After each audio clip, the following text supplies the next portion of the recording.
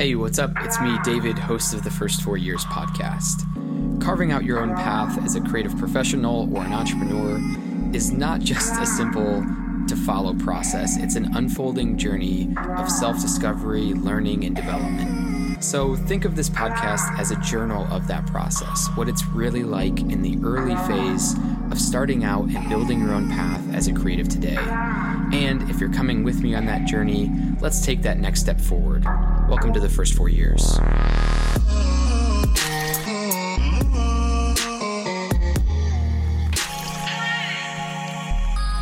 All right, I am excited about this episode. I'm here with somebody who's been a coach of mine for the last 4 years, who has really seen, or 3 years, I think, actually, but you've really seen my business career, I suppose, take shape.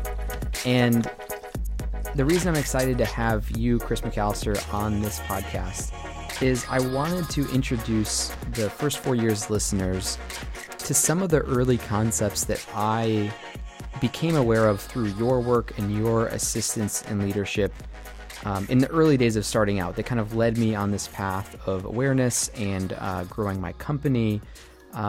And so, yeah, really excited about today's episode. We've got Chris McAlister on the show. He's an author, he's a speaker, he's a leadership coach. Chris, do you want to say hey for everybody? Woo! Just so excited and can't believe how far we've come from that first exercise where I had you meet me in the woods and we built that beaver dam, and you've just followed along since then. So it's been awesome. Yeah, the beaver dam is what started everything. I think there was a metaphorical beaver dam in the sense that you opened the floodgates of sort of this self-awareness process for myself. So I'm glad you mentioned that metaphor.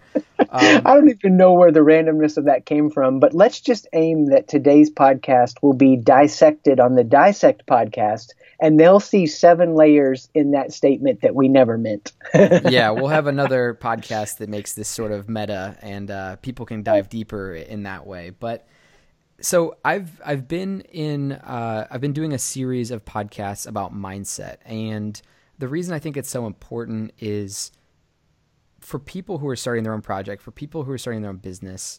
I think there's 2 kind of critical factors that need to be in play. The first is people just need to be able to keep going. Like, people need that longevity to keep showing up, even though it's stressful, even though it's hard, even though there's barriers.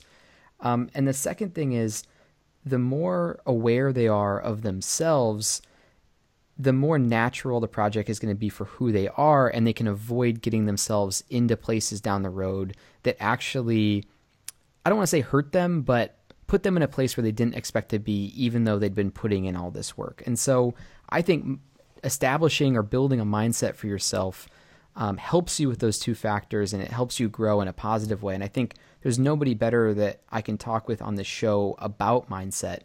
And so what I wanted to do was kind of bring it back to what it looks like for somebody who's just getting started on this path. And I think the easiest way to kind of illustrate that is most people wake up to seeing that they need to change a habit or change a pattern or do something differently when they get stuck or when they realize something just isn't working and they're at a decision point. And so for you, when you're starting to work with people, when you're starting to work with a new client on assisting them, what is like the first simple thing that you do to understand where someone's at, and to start that process of maneuvering to their next step? Yeah. The first thing is just helping the unconscious become conscious. And this became really clear to me even last week. So my oldest daughter, my oldest child, she's 15. Oldest child I know of, just kidding. And so I don't really mean that. But so anyway, she's 15 and she's learning how to drive. And so she'll ask questions about things that I do that I don't even know that I'm doing while I'm driving. And it's like, and then if I forget to do something that she's learning, like, hey, you didn't put your left turn signal on right there. I was like, yeah, there's nobody behind me. And, I'm explaining all the reasons. But for her, it's all becoming very conscious. And so she's noticing everything. And what's happened for all of us is we've accumulated so much life and our brains can't handle all of the blitz of information, we've moved so much into the unconscious that the first thing that I'm wanting to do is just to get people to notice anything. It could be as simple as the way you walk into a room, how you feel. Yes, there's a lot of deep ways we go about it, but that's the key starting point. So what you're saying is that typically people, when they're starting to get stressed about their work, maybe they have a huge decision on their hands, like, should I stay at this job or should I leave? Should I marry this person or should we break up? The first thing that sort of needs to happen is people are just feeling uncomfortable, but they're not really sure what's driving that feeling. And so what you help people do is see clearly what it is that's actually underlying that discomfort. Is that a good way of putting it? Absolutely. So, it's like my daughter's going to notice when we're driving if I'm driving with an intensity to get somewhere or if it's a laid back approach. And if I'm in a place that, oh my gosh, I'm going to be late, then I'm going to hold the steering wheel too tight. And I'm going to either take chances that I shouldn't be taking as a driver or fail to watch out for things that I should, like giant four-way stoplights when you're going through those. So I'm going to either take chances I shouldn't, make moves I shouldn't, or not watch out for things like I should. I'm going to miss cautions that I need to notice because of this anxiety of I've got to get to this place on time. And so anytime you're making a big decision, like the job, do I stay, do I go, the girlfriend, the boyfriend, do I break up, do I not? When the anxiety is there about that decision, you're going to do those two things like with driving. You're going to take chances you shouldn't, or you're going to miss cautions you need to notice. I think this is a huge point that you just made, which is it's sort of the downside of not having that awareness. So most people, I think, can relate to this and understand it. It's how I got started sort of on my own journey, was when I was stressed enough, when I felt like there was a big fork in the road. That's when I realized I needed help. I wasn't sure what that meant, but there was just this feeling of like I'd been going down this path. I'd been driving without understanding. I'd been clenched up. I didn't feel like I was in some type of control of where my life was headed. And that's what led me to seek out someone like yourself who could help me see some of the mistakes I've been making in the past that were leading me where I was now, and potentially some of the mistakes I was going to keep making if I didn't become aware of some of those patterns. Exactly. It's like if there's a four-way stop that's really big near your house that sometimes wrecks happen at, and if you don't go through that defensively, there's a pattern that you're going to have something devastating happen to you. So let's notice that. Let's drive through giant four-way stops, like looking both directions, just letting off the gas for a second just to make sure, and then press the gas again to go back through. That's good defensive driving. Go ahead. This is what a coach does then. So a coach is somebody who's like, I think this example of being at a crossroads is very relevant for a lot of people. I think almost all of us in some area of our life have a crossroads somewhere where we want to dive into a certain direction, but we're unsure. We don't know which direction is going to be right for us or not. And what you're saying is what a coach really helps do, and I think this is true, what you help me with, is that you help them sort of through that decision of, should I turn left or should I turn right? Here's the pros and cons of how to do that. Here are the mistakes you might be making along the way that you should avoid. There's a banana peel on the road and you should probably drive around that. That's kind of what a coach does then. Exactly. Well, and the thing about taking chances I shouldn't, when you're going through that four-way stop and it starts to turn yellow, and you're like, I'm just going to push the gas hard. No, this is a giant, big four-way stop. Don't do that here. There's other places that you could do that, pattern recognition, and it's not a big deal, but here it is. Or there are plenty of people, and I tend to work with entrepreneurial, ambitious people, but there are plenty of people that come to the light and they know it's going to turn yellow, and they actually slow down too much too soon, and hurt their progress, and can even endanger themselves and those around them from driving too cautiously. And so, of course, all this makes me think of the George Carlin bit about everybody that drives faster than you is a jerk. Everybody that drives slower than you is an idiot. You're the only one that knows the perfect speed to drive. But it's this idea that when you're driving, if there's an anxiety there, you're going to get locked up, and you're not going to be able to be in a place that you're relaxed with it, knowing where you are, what's happening, what you want, why do you want it? Is it a good or a bad thing? And you start diving into that without some kind of anchor point that can even create more anxiety. So it's like people that want to be productive. I want to be productive. I'm anxious that I'm not productive. I'm anxious now about reading 10 articles on productivity. Well, the best I've ever learned about productivity is by challenging myself with ambitious goals to get a lot done. I can learn things from an article, but it's actually the doing of it. And so people like yourself, you're putting yourself out there, you're doing, you're going to learn more faster if you just start to pay attention and then recognize patterns. So let's bring this. I think this metaphor will be useful sort of as we continue this conversation. I think it's great to sort of understand what it is that you help people with and where your clients are kind of at, which is they're on this journey. You're helping them, drive at the appropriate speed, stop when they need to stop, take the right turn when they should take a right turn. I want to get into like some real examples. We could use some from me if we want to use just like my actual example, or some, fictional example of what it looks like when someone's at a crossroads and how they became aware and made a better decision, and became more of like a natural driver. We'll get to that in a second. Can you explain just really quickly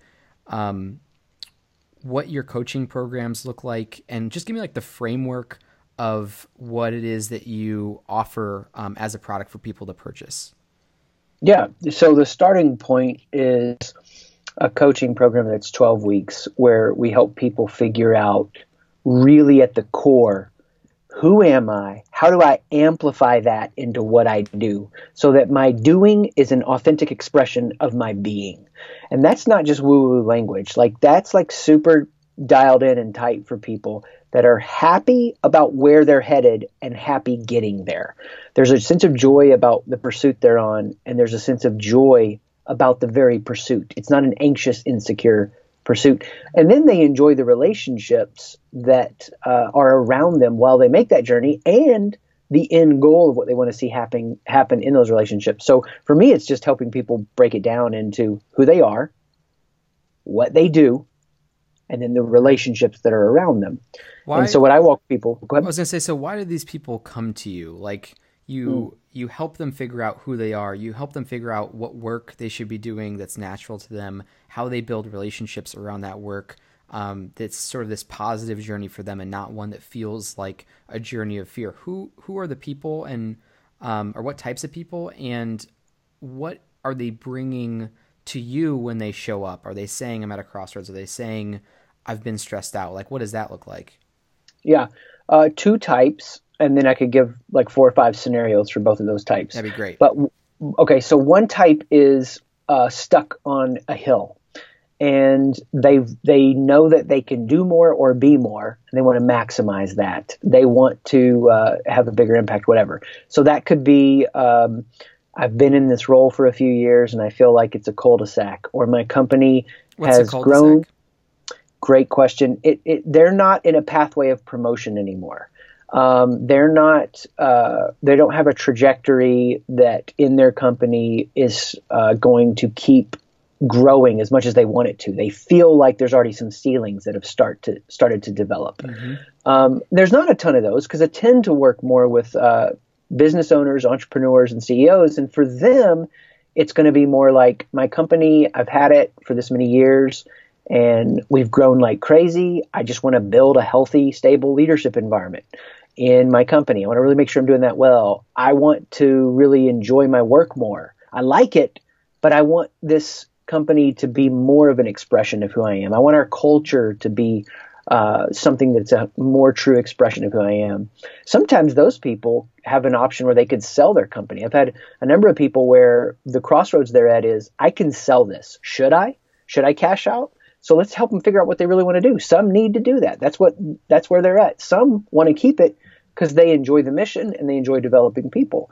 So for some people, it's stuck on a hill and they need to get past that. It's a relationship that really hurt them, a business partnership that's going sideways. The founders don't get along. I mean, I've started working with some companies where it's just negotiating and mediating messy founder stuff. They're stuck. Then some people are I like to say they're in the turn, to use this car analogy. And if they learn how to shift correctly in that turn, they're going to accelerate their speed. And that's going to be the people that, should I exit the company? Should I keep it? Hey, I feel like my business is dialed in, but I don't have any romantic interests because I've kind of killed that part of me. How can I make good relationship decisions? And so they're either seeking to get unstuck or activate something. No, I think that's a great way of putting it. So just to kind of recap, you've got people coming to you who say, I'm feeling like I'm at a dead end in my job and I want to keep growing, but I'm not sure it's going to be here. What should I do with that? Maybe it's the same thing in a relationship. You've got people who maybe they want to end something. They want to sell their business. They want to end a relationship. And then you've got people who are in a transition, whether it's negotiating with other founders. They've already started a business, but they're trying to jump onto it full time. They're in the middle of that turn and they want to make sure that they can make that successfully. So I think that's kind of a great overview there. Now let's get to how, and I think we'll bring this eventually to sort of maybe one or two specific examples, but what is the program that you lay out for somebody that fits with all those different types of people to help them through that? And that's the 12-week program that I've been through. But can you explain, you've got these different types of people, they're stuck or they want to make a transition. And what is this program that you lay out for them that helps them through that? Yeah, totally. And it also, though, does depend on the size of the organization. So largest size we've worked with, 1,500, smaller, medium, 50, around different sizes. So if it's the leader and they go through the 12 weeks, then what's going to happen is they're going to go, I want you to take this to the rest of my company. And I usually can't obviously work with all those people one-on-one. So what we do is we do some group stuff too. But I'm going to help the leader first and foremost through our 12 weeks figure out how every part of their life, wherever they get anxious, they start looking in and they're going to start they're going to send miscues to the culture. They're going to unintentionally build something they don't want to see happen. And they're going to start making anxious decisions. And whenever you make an anxious decision, it could be a right or wrong decision, but even the way that you go about it, it's going to be caught from people around you. So we want to get them relaxed. So the first thing is recognizing you've got a new client. You recognize, and this is for people who are listening who are trying to, maybe they're recognizing right now that they're in a transition period. They want to start something. They're in the turn. They're stuck on a hill. And that's kind of want to break it down like this. But the first step that you always bring to people is they need to take stock of where they're at and figure out where there's anxiety. And is that in any different part of their life? Is that the right way of summing that up? Totally. I just want to help them figure out where any pain point in their life is, because I can use any pain point and help them connect the dots and open up insight and understanding into every area of their life. And so very quickly, the first thing that I do, I like to use a weightlifting analogy. It's like if you showed me your form on the squat with no weight, I'd be like, dude, David can do a squat. Dope. Actually, a ton of the human population that's first world country at a certain age can't. And functional health just gets lost. Right. But show me your form. Okay, no, so you can do a squat. Great. Now let's get the bar. Awesome. Now let's put weight on there. Okay, the more weight I put on that bar, the more stress you're under, your form will break down at some point. And I want to see where your form breaks down, because that's where there's an imbalance, and we want to get you whole and strong. And so that's what I do with people. It's the worst part of what I do. I love helping people feel amazing, but the worst part is the first step where I have to help them see where their form breaks down. And so the first week I'm going into that pain point and helping them feel it and see it and hear it. So they go, oh, my knees are actually the muscular structure around my knees is underdeveloped and they're buckling in under all this weight. So by living with a lot of pressure, a company to build, relationships to maintain and grow, I'm actually deforming who I am just every day that I live because this weight. So you get together with them, and if you're someone who's listening right now, you can do this on your own as well. I would advise they try to figure out if they can go through some of your programs or something like that, just because I've got so much benefit out of it. But if you're at home, the first thing you want to do, and this is what you help with leaders, coaches, CEOs to do, is you try to look at each area of their life and figure out when the pressure turns up with a relationship, when the pressure turns up with how they interact with their number two at their company, when the pressure turns up when they have to deliver a project, which areas are the ones that are breaking down. And that's kind of the first step. So someone could even do this now themselves and just say, I want to take stock of each area of my life. And how would I go about, maybe if I'm going to do this at home, to do this stress test? Because that's what it sounds like, is you come in to assess with this stress test, and that's going to figure out where you can improve the most with that client. Yep. Ask yourself this. If you're sitting at home listening to this, ask yourself, then what? So I'm afraid that I don't have this project at a high enough level that we're going to win the client. Then what? The client will get mad and not do the deal. Then what? We won't have the money. Then what? And I just ask, then what? Until people get to whatever it is their bottom is. And everybody's is different. And sometimes it's positive. So I guess what I'm hearing is that I'm taking stock of my life and I say, I've got, my personal relationships, I've got my career, I've got my side project, I've got my community. And I say, I'm afraid I don't have enough friends in my area. Well, then what? Well, I should probably just sign up for some few local events because then I could meet people. And that's like an easy answer for me. Therefore, it's not that much of a stress. Now, there's certain areas where I might say, then what, then what, then what? And each answer gets progressively scarier and scarier. And like, then I'm going to fail. Then I'm going to be depressed. Then this is not going to work and my whole life will fall apart. Are those the areas that when there's more and more then what's and they're more and more scary, is that an area where I know is breaking down? Yeah, it's the idea of the stuck or the acceleration. So if they're afraid of something, there's a reason that they're stuck. If they're not afraid and they're like, oh, I don't have friends, I should go sign up and make friends, then they're not stuck there. So now the look for the fears. Look for the fears and then ask, okay, so I'm taking stock of my life. I want to improve. I want to get out of this stuck place, or I want to grow faster, or I want to make a big transition in my life. And the first kind of step for this self-growth is figuring out where the fear is. What fears do I have in certain parts of my life? And then saying, then what, to see what might happen from that fear. And the more kind of fears that are associated with each statement, the bigger area for growth there is. Totally. Yes. Just keep on digging down till you find that root. So we've used driving, we've used weightlifting, let's use agriculture. If you've ever moved a plant around, you just keep going down till you get to that root. Now, for some people, though, the plant is flourishing. They don't need to dig down. They're really happy with some part of their life. They just want to make sure it's as far as it can be for them. They want to amplify that result that they're already getting. Well, that's pruning, right? Pruning doesn't happen to plants that aren't, blossoming and bearing fruit and growing. Pruning happens to keep the plant as healthy as possible.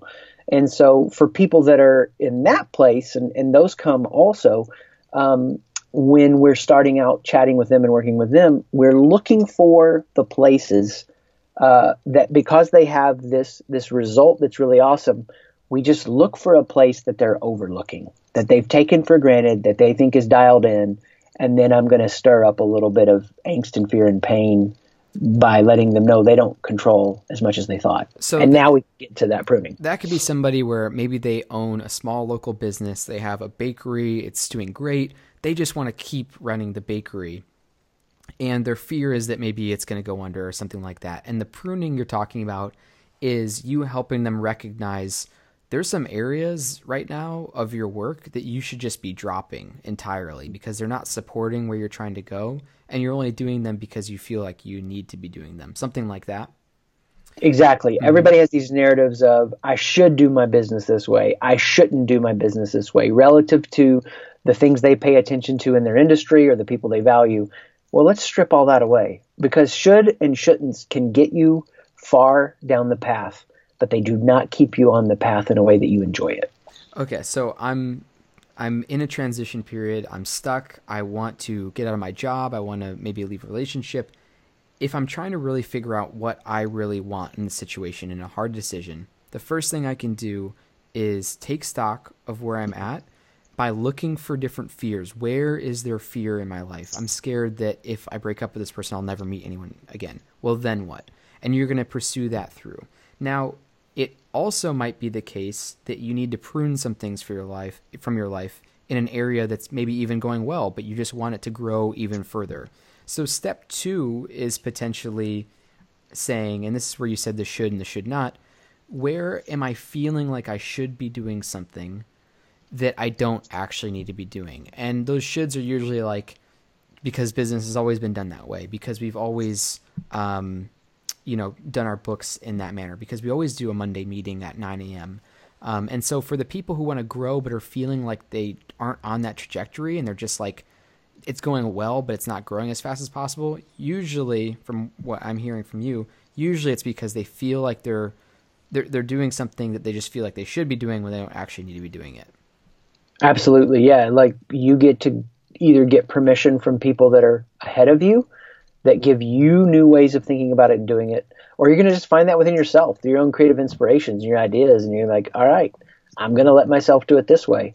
I was listening to an interview with Kanye West, where he was like talking about one of his albums, and he didn't want it to have a 4 on the floor dance beat in it, right? He just knew that really strong. He was like, this has been on other albums. It's been popular in rap for a while. This was a few years ago. I don't want this to be on my album. And that's a place where he's owning what he wants. Now, I can talk about in a very, very deep, simple way why he wanted that. And it's a philosophy actually that Nietzsche gave, but we don't have to get into that camel, lion, child thing. But it's crazy when you peel back the layers and you're like, oh, I've thought that I always had to do it this way because this is how my dad taught me to drive. And my dad, well, what if I actually rode with somebody one time that used their left foot for the brake and their right foot for the gas? You don't do that, do you, David? Just curious. No. Or a bash I just on use I just use whatever foot I feel like that day. You keep your mind fresh by Yeah. never locking in exactly. one foot to use. Oh my gosh, that would be amazing. I was putting together an IKEA piece of furniture and I was hammering with my left hand, and I was like, I'm opening up a part of my brain that I don't normally use. Anyway, that's too weird. So if you grew up and your dad always did that, or your mom always did that, when your dad or mom taught you to drive, they were like, you use your left foot for brake, right foot for the gas. In your mind, that's completely normal. And then you go to the mechanic, and the mechanic is like, I don't know what you're doing, but you wear out your brakes 80% faster than anybody I've ever seen. I've got to watch what you do when you drive. And he gets in the car and he watches and he's like, what? Use your left foot for the brake? Like, that's not how you're supposed to do this. Cars aren't designed to work that way. Well, you didn't know that. And right now in the world today, more of that's happening than ever before, i.e. something we talk a lot about, the internet. This exposure to lots of different ways of doing it. And so what a great time to really make your own path. And it might be the path others have taken. It just may not be what others have taken relative to your world. I can't tell you how many times, I'd say at almost every growth point for me in business and with my personal life, it came from me doing something that I thought was the right way to do it, and then realizing that there was a better way. And almost always it was like the easy, natural first way I found how to do something was not correct. Like, I'd say this point is just so important that, and I think this analogy is very useful in thinking about it in that way, in that whether it's how we interact with our relationships, whether it's how we run a business or lead our team, whether it's how we decide what career path we should be on, many times we were taught to drive the incorrect way for us, because there isn't a one size fit all. And I just think this point is so important because I can't tell you, it's almost sums up my entire growth in business and life has been many steps where I said, oh, you don't use your left foot on the brake. Why did I think that was normal? And it's just because we fall into these natural patterns. So I think that's a great example. And I really appreciate you bringing that up. I think that's super clear. So we're breaking down these steps. People are maybe taking stock of their life and figuring out where is the fear here and what do I think is going to happen based on that fear. Or the next piece, which is, what are all the steps that I'm taking? What are all these like actions I'm taking that maybe I didn't really think about that much when I started taking it, either because someone taught me a long time ago, because I just thought that was the right way to do it. Maybe I read it somewhere and they said it was the right thing to do. And in that way, maybe I'll start to see that you could do things differently, or you could find somebody like a mentor or a coach who's going to show you that you shouldn't be maybe running things in that way. Can we take another step past that? Like is that where all the work in that showing people how to drive sort of correctly for them? Or is there more steps now? Yeah, there's a next piece, and this really kicks into the resiliency that you were talking about at the beginning, the mindset to be unstoppable, and that is welcome every moment, whatever the moment is, because that's the gift. Like, so I woke up Tuesday morning and I felt kind of tired and flat and numb, and I'm like, all right, this is where I am. I know why I'm in this place. I just did the biggest production effort I've ever done. Why I feel this way, I get it. But this moment right now where I'm sitting, if I don't pay attention to that, then I'm going to miss some things today because I'm not going to be with people in the conversations, or I'm going to be in an insecure way rigid about running to get some rest tonight, running my schedule in a way that I just get to check out for the evening or whatever. I've got to recognize, now that I saw the fear and the should nots, recognize how all this is driving me. And I don't have to be afraid of any of the conclusions I come to. Everything is like a gift to wake me up. I had an email yesterday that somebody responded back to the email that I sent out. And she just said, because I talked about how you got to master transitions to be present in between moments. And she was like, I'm sitting in my meeting, at the company, and I find myself distracted. And then I feel bad and I don't hear what's happening. And then I come back to the meeting and I try to focus, but I would rather think about the things at home than in this meeting right now. Well, you've got some systemic cultural issues there, how that company is being run. I always think it's a leader's job to make a meeting interesting. A funny story I like to tell on that is when I was a kid and my mom would cook something I didn't like. And I was like, I don't want to eat this. This is disgusting. When my mom made chicken pot pie and there were peas in it, I was like, this is not pie. It has peas in it. My dad was like, you're going to finish your food. It's this war, and you're eating it cold. A leader's job is to make a better dinner. And so I would have never said that to my mom. But the idea is, as leaders, we make better dinners. So there's somewhere something happening. But for her issue specifically, I just told her, welcome the moment. Don't be afraid and feel bad. Don't go, oh, I suck, I'm not being present. Go, hey, I'm not being present. And I noticed it. Let this moment flip. And now let me look around this room and find something fascinating. Let me notice the breathing pattern of the person that's being spoken about right now in the meeting. Let me notice the body language of the person leading the meeting. There's like a million things going on that are so fascinating that you can train yourself to see and are going to aid you and develop skills.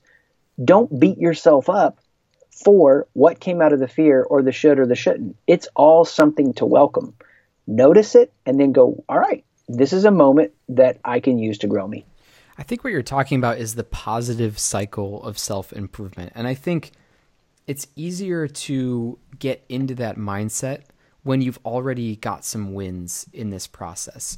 But I think it is a critical point of every problem that comes up is an opportunity if you see it that way. Every time where something happens that bothers you, that's an area where you can improve in. And I think that's a critical piece, is getting onto this positive flywheel where you are looking at life in that way. But I think to get there, it takes some of this growth some of the maybe return on some of the changes for you to start seeing the world in that way. And, I'm grateful in our work together because I feel like that's part of what I gathered there. I want to get to some specific kind of examples, and I think I'm going to ask if you can maybe provide 3 different stories just like that, because I think that was a great, just like real example there. But before we get to that, is it easy for somebody to adopt that mindset of any struggle, any fear, any thing that pops up today that stresses me out? There's something in there. There's gold in there for me to turn around. Is it like, can somebody turn on a dime and start to look at the world like that? Or is this a process? Great question. Definitely a process. And here's the difference that I have with like a lot of self-help that I would call hype. It wants to get you hyped to a reality that isn't yours yet. And that's not how change works. So that's why we started with the fear or the should or the shouldn't. You're noticing and accepting reality. So right now there are people listening to this that are having a circumstance that is just terrible. And there's nothing they need to look at that circumstance and be like, oh, I'm so glad this came into my life. As a father of kids, I think that's become very real to me, that you just go to some dangerous, hard places sometimes that you're like, oh my gosh, I didn't know my kids struggled so much with this. And you find out that they do, and you're like, there's no way you want them to struggle or suffer. And that hurts, and that's bad. Or you get fired and you didn't know that was going to happen. Or the market changes for your business. And what was a killer business a year ago now is gobbled up by some feature that some other company added, and you're not needed anymore. There's nothing in me that finds any help from being like, yeah, glad this happened. I wish people could have seen my arm. But so, yeah, glad this happened. You don't have to be glad about that. You just accept that, okay, this happened. This is reality. This is what's going on. Now, how can I cultivate something from it that's going to help me grow? And if you can accept reality, okay, that's that place that you settle, you relax. See, people that aren't relaxed and can't settle in with whatever their reality is, they either in a victimizing way keep themselves stirred up on the loop of that pain, or in the hype way, they're trying to jump past it too fast. We settle with it. This is what it is. This is what's going on. What can I do now? It's a great distinction. So it's not about being happy about every problem that comes in your life. And there are things that just totally suck. But no matter what, it's better to just accept it, because that is the reality of what's going on. And the mistake that people make, which you just outlined, is either one, they try to ignore it and act like it's not there, and, oh, I'm past it, it's no big deal, we're all good, even though they're still in pain. Or the other thing is that they really dwell, and instead of accepting it and moving forward in a relaxed way, they just dwell on this problem and let it be a much bigger thing than it needs to be. Absolutely. And for me, I'm not a counselor. And so there are some people that might be listening to this that truly have a brain chemistry issue. As the seasons change and serotonin dips, all of that starts to affect things. And so, if people are needing help to function, seek professional help.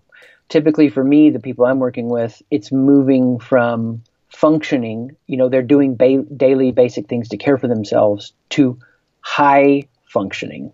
And that's why, this conversation would definitely apply for people moving from functioning to high functioning. Right. No, I think that's another great distinction for the conversation. So I'll try to talk long-winded for a second while you think on some examples. But what I want to get to is maybe, and they can all be fictional if you want, or based on people you've coached before, but let's look at maybe 3 different areas of people who you've helped. So maybe one with relationships, and that could be a relationship to their business partner. It could be a relationship to their spouse, a marriage, something like that.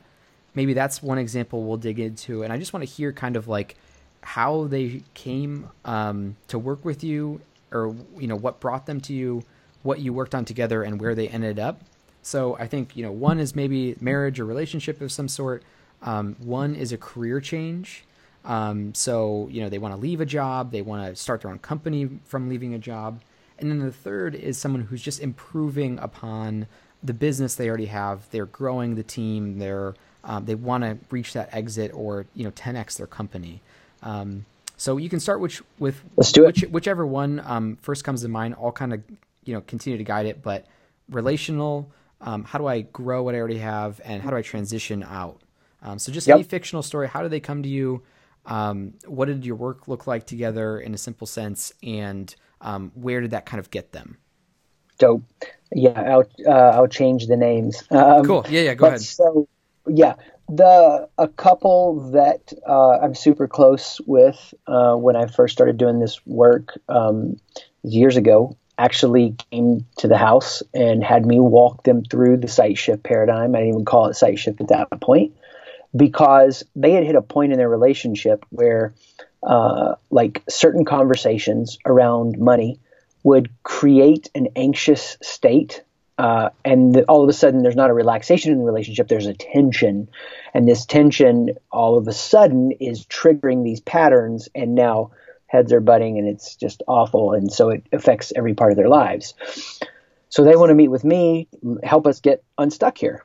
And what we did was discover what's happening in that moment. What are you afraid of? One's afraid there's not going to be enough in the bank account for them to feel safe. And the other one is taking it personal, like, oh, you don't think that I'm making enough money so that you can feel safe. So one thinks bad about their performance, and the other one feels bad because there's not enough in the bank account. So all what happens now is these fears just fire off each other. And so we've got to get underneath what's happening. That is at the deepest level what's happening. Now we also have to build a new pattern and trigger. We'll come to find out for the wife, when parents would argue about money, as a kid, the dad would usually take it out on her. And there were just, it was just bad. So every conversation of money is a trigger back to that. She's not 35 experiencing this. She's 7. She's 8. That's what her brain thinks. Because the more powerful experiences you have with your brain, the more your brain goes back to those. So we've got to get underneath the fear, and we've got to break the pattern and build a new trigger. Is that what you mean? Is that a good example of that? Perfect. Yeah, that's perfect. Okay. Yeah. And this also illustrates, and I'll let you keep going, but we talked about earlier, you start working with someone, you find the fear, and that's where you start working on, how to kind of improve from there. So I think great example. Keep going. Yeah. That fear is the root. And so that's what we go for. Like, what is this stirring up in you? Another example of, I'm going to merge two real examples and make it a fictional one. Mm-hmm. But two people that cared for each other a lot as friends and co-owned a business. And the business had done very well and had made it through a couple of pivots to be the market leader. But as happens, people change. You never stop changing. And they did not get along anymore. And when both of them would sit down with me, I would say to one of them, listen, he likes you. Listen, he likes you. It's not that he hates you. It's the same as in a marriage. These fears are bumping off each other. You're angry and upset because the work you started out doing now looks very different. And you feel like you don't have the unique place in the world that you did before. And we got to the bottom. His core fear was that, I need to have a unique expression in the world. And now our business just looks like a lot of other businesses. And the other one is like, are you crazy? We're the market leader. Look at how well I've performed. Don't you get excited and fired up about the great job that I've done guiding us through some of these choppy waters? So neither of them are hearing each other. Instead, it's a million conversations that go sideways with all kinds of subtext that aren't even the real issue. And so then they come in and meet with me and they think it's an issue of disagreement of hiring, disagreement of org chart, disagreement of the allocation of the budget, disagreement of is there an exit point, when do we want to exit? No, it's these two fears. So we've got to get those fears figured out. We get them relaxed, get them relating healthy, and then we find out how do we emerge with a new pathway. And that pathway oftentimes is one might buy out the other one. That pathway might be reallocation of roles and resources to let one, really pursue some passion and interest that could still be a legitimate revenue stream for that company. And sometimes let's fold the whole thing. Let's sell it because being secure in who we are, this is what we need to do. So that would be the second scenario. Any follow-up questions on that? Yeah. So you find that what's really going on, and you say, I know you guys are having all these struggles with the business, and through these conversations, you figure out, oh, it's not that he's really that uptight about the budget. It's that he wants to be working on this when instead now he's working on this. And you figure out sort of what's really under the surface. You bring that to attention. They have these conversations. Once those conversations are had, I guess it seems like it'd be pretty tough at that point to actually get to that positive conclusion, the positive next step. How are you bringing people to this place where they can actually agree or have this like positivity thereafter? And the same would maybe go for the marriage example of they're not, they're not kind of connecting well around money in the business, in their business or money together. After you surface those fears, how are you creating a conversation that actually leads to a positive outcome? Yeah. It's funny because for most people, the hardest part is actually getting to the truth of the fear.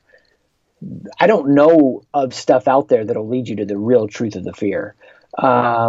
What's really going on? That takes me, if I'm with somebody and they're being open and not holding anything back, about 15 minutes, just because of pattern recognition. Quick, yeah. I've done this for like 10 years. And so it's like, okay, here's the fear. The next part then is, how courageous are they to Luke Skywalker up their life and walk in and to the cave and sword fight Darth Vader? And if they'll sword fight Darth Vader, and let me be really practical on what that means they are willing to understand that who they are is different from their job. And their identity isn't on the line with the job they're doing or not doing, or their company or their role, the ways they would seek to define themselves. I actually saw a Banksy tweet one time that was like, describe yourself, but you can't use any relational terms or roles from your work. Yeah. And like, go.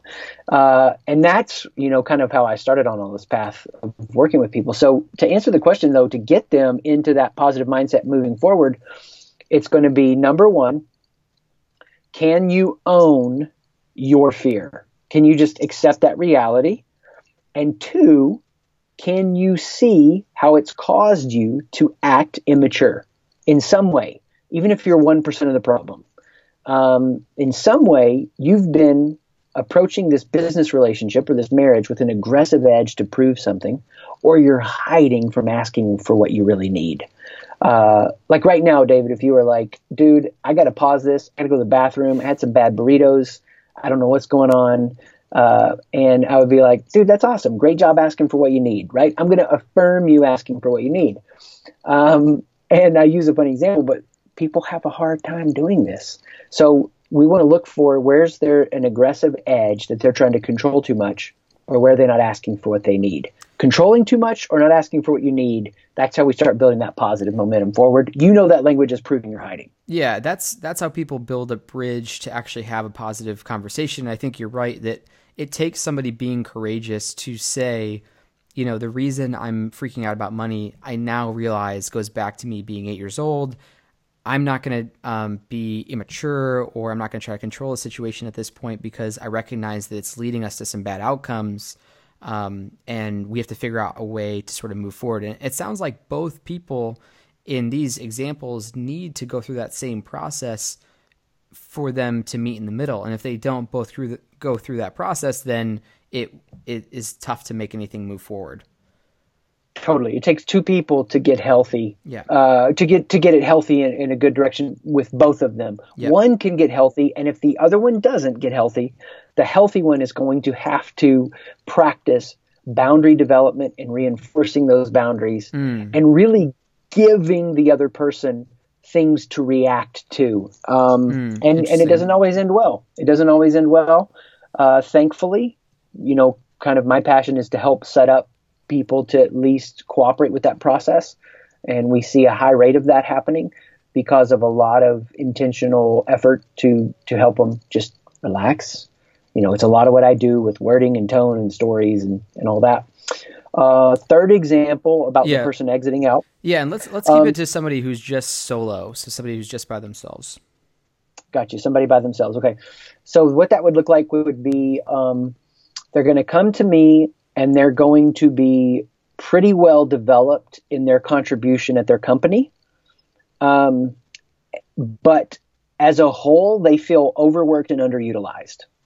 And that's some wording that a friend gave me that I was like, that's exactly how people feel, because he was saying how he felt. And I've shared that with others, like, yes. And I'm thinking of people that you've even shared Sight Shift with that have come in through the coaching that fit this perfectly. Like they're developed, they're aware, they have a growing skill set, not an advanced skill set, but a growing one. And they are overworked and underutilized. And what they're going to discover going through the process is that there's a part of them that hasn't been given oxygen. They starve it. They starve it of air. They're like, I have this little whisper of a thing inside of me. They can't hear above all the shoulds and should nots. The shoulds and should nots are so loud in their brain. It's all the reasons they can't. And so they're not taking the next courageous, vulnerable step to give who they are to the world. They're holding something back. That's and why what we're going to go stuck. through in the process. Yes, exactly. That's why someone might feel stuck. So if you're feeling stuck right now, if you feel like you're in this position that you're describing, that is sort of the heart of it. Totally. And because once you're in a place of taking the next vulnerable step, whatever that is for you, just keep taking the next right step. There's momentum. Before there's momentum, it's because that step hasn't been taken. And we're going to uncover the fear that blocks up that step. Once you uncover the fear that blocks up that step, and you learn how that fear isn't real and how to totally relax your brain, this is the wildest thing. You can't help but take that step. So I'll get that text months after I've been working with people, and they're like, dude, broke up with my girlfriend, broke up with my boyfriend, quit the job. They make those big changes. I literally once the lights turn on. Yeah, once the lights turn on, it's going to be there in the background, and whether you're still there helping them or not, it's enough in the back of their mind that they make that step. Exactly, because I got one of those emails yesterday, and a guy made a major change relationally, and it was the same kind of thing. He hasn't been in the coaching in a couple months, but we're going to so tune your awareness that you'll notice it in the smallest of moments. The big moments take care of themselves. Yeah, no, I think that's a great observation. And one thing I've noticed as well is that it feels good when you take the vulnerable step, and it's a paradox because it's so scary before you take it. And so I just feel like every major point in my life where I recognized that and was vulnerable with somebody I needed to be vulnerable with, made a leap that felt so scary at the time. Even just sometimes having that conversation feels so frightening, but when you do it, it feels great. You just have this like release. And so it's almost this interesting paradox as well. But I think now I'm maybe in a point in my life where I recognize that, and I understand that taking a vulnerable step will feel good, and it's a little bit more of a positive thing in my life. Even though there's still that fear and it never goes away, I know usually this makes me feel a little bit better. Yeah, totally. My family was waiting on me to go somewhere a couple of days ago, and I typed up an email to send out to the email list, the people that want to hear my words written. And so, David, dude, no lie. I'm like, oh, okay, they're waiting on me. I've read this 3 times. Let me read it one more time so I don't have anything in here that shouldn't be in here. Like, and I don't know what it is. Like, why am I afraid that I'm going to? Yeah. And so I reread it like 2 more times, 5 times in. I'm like, I just need to send. So I hit send, and we're out and about, and the email hits my inbox because I'm signed up. I want to see what the experience is like. And I open it up and I look at it and I go, oh, good. There wasn't anything stupid. All of the things that we all struggle with. So I think for all of us, it's just being honest about the fact that anybody that's like, doesn't faze me, I'm going to take that, no, they're afraid. They just aren't aware or kidding themselves. It's funny because you're right. What we're talking about in this conversation is not just the big moments. It's every day. It's sending that email. There's always big and small areas of our lives where we can be vulnerable, not just the major plays as well. So I think this understanding and this learning and this process, which again, thank you, because you've helped me become aware of a lot of this. Hopefully for those who are listening, you're starting to understand that there's more kind of going on behind the scenes. And if you can pay attention to it in the small ways, in the big ways, you can make more positive changes for yourself to make that progress in your life that you're after. So thank you for highlighting that. Thank you for teaching me. Thanks for showing that off a bit to the First 4 Years community. Can you give just a few ways people can find you or start to dive in? Like, what's the early entry for someone who's listening to this and says, this sounds really interesting to me, I feel like this would be a big help? Where should they start getting to know your work better? Yeah, the easiest place is siteshift.com, SIGHT shift.com. They could go to the podcast that's there at the website, the podcast tab, and go to the first episode 1. Perfect. Reframe everything, and they'll dive in as much as they want to. That's the rabbit hole. Awesome. Okay, so I will link up that rabbit hole. You can search for the Site Shift podcast on iTunes. You're already in your iTunes player right now because you're listening to this, which thank you again for listening. Chris, thanks so much for being here. I'm hoping I can have you back on the show at some point. You also have a new book coming out that I'm excited about. I don't know what the release date is for that, but it's the Stuck book. And is there a release for that? Is there a website for that? The date was fixed. It's a little soft now because of a couple circumstances. By the time people hear this, it will be live. So it'll be the stuckbook.com. Stuckbook.com. Okay.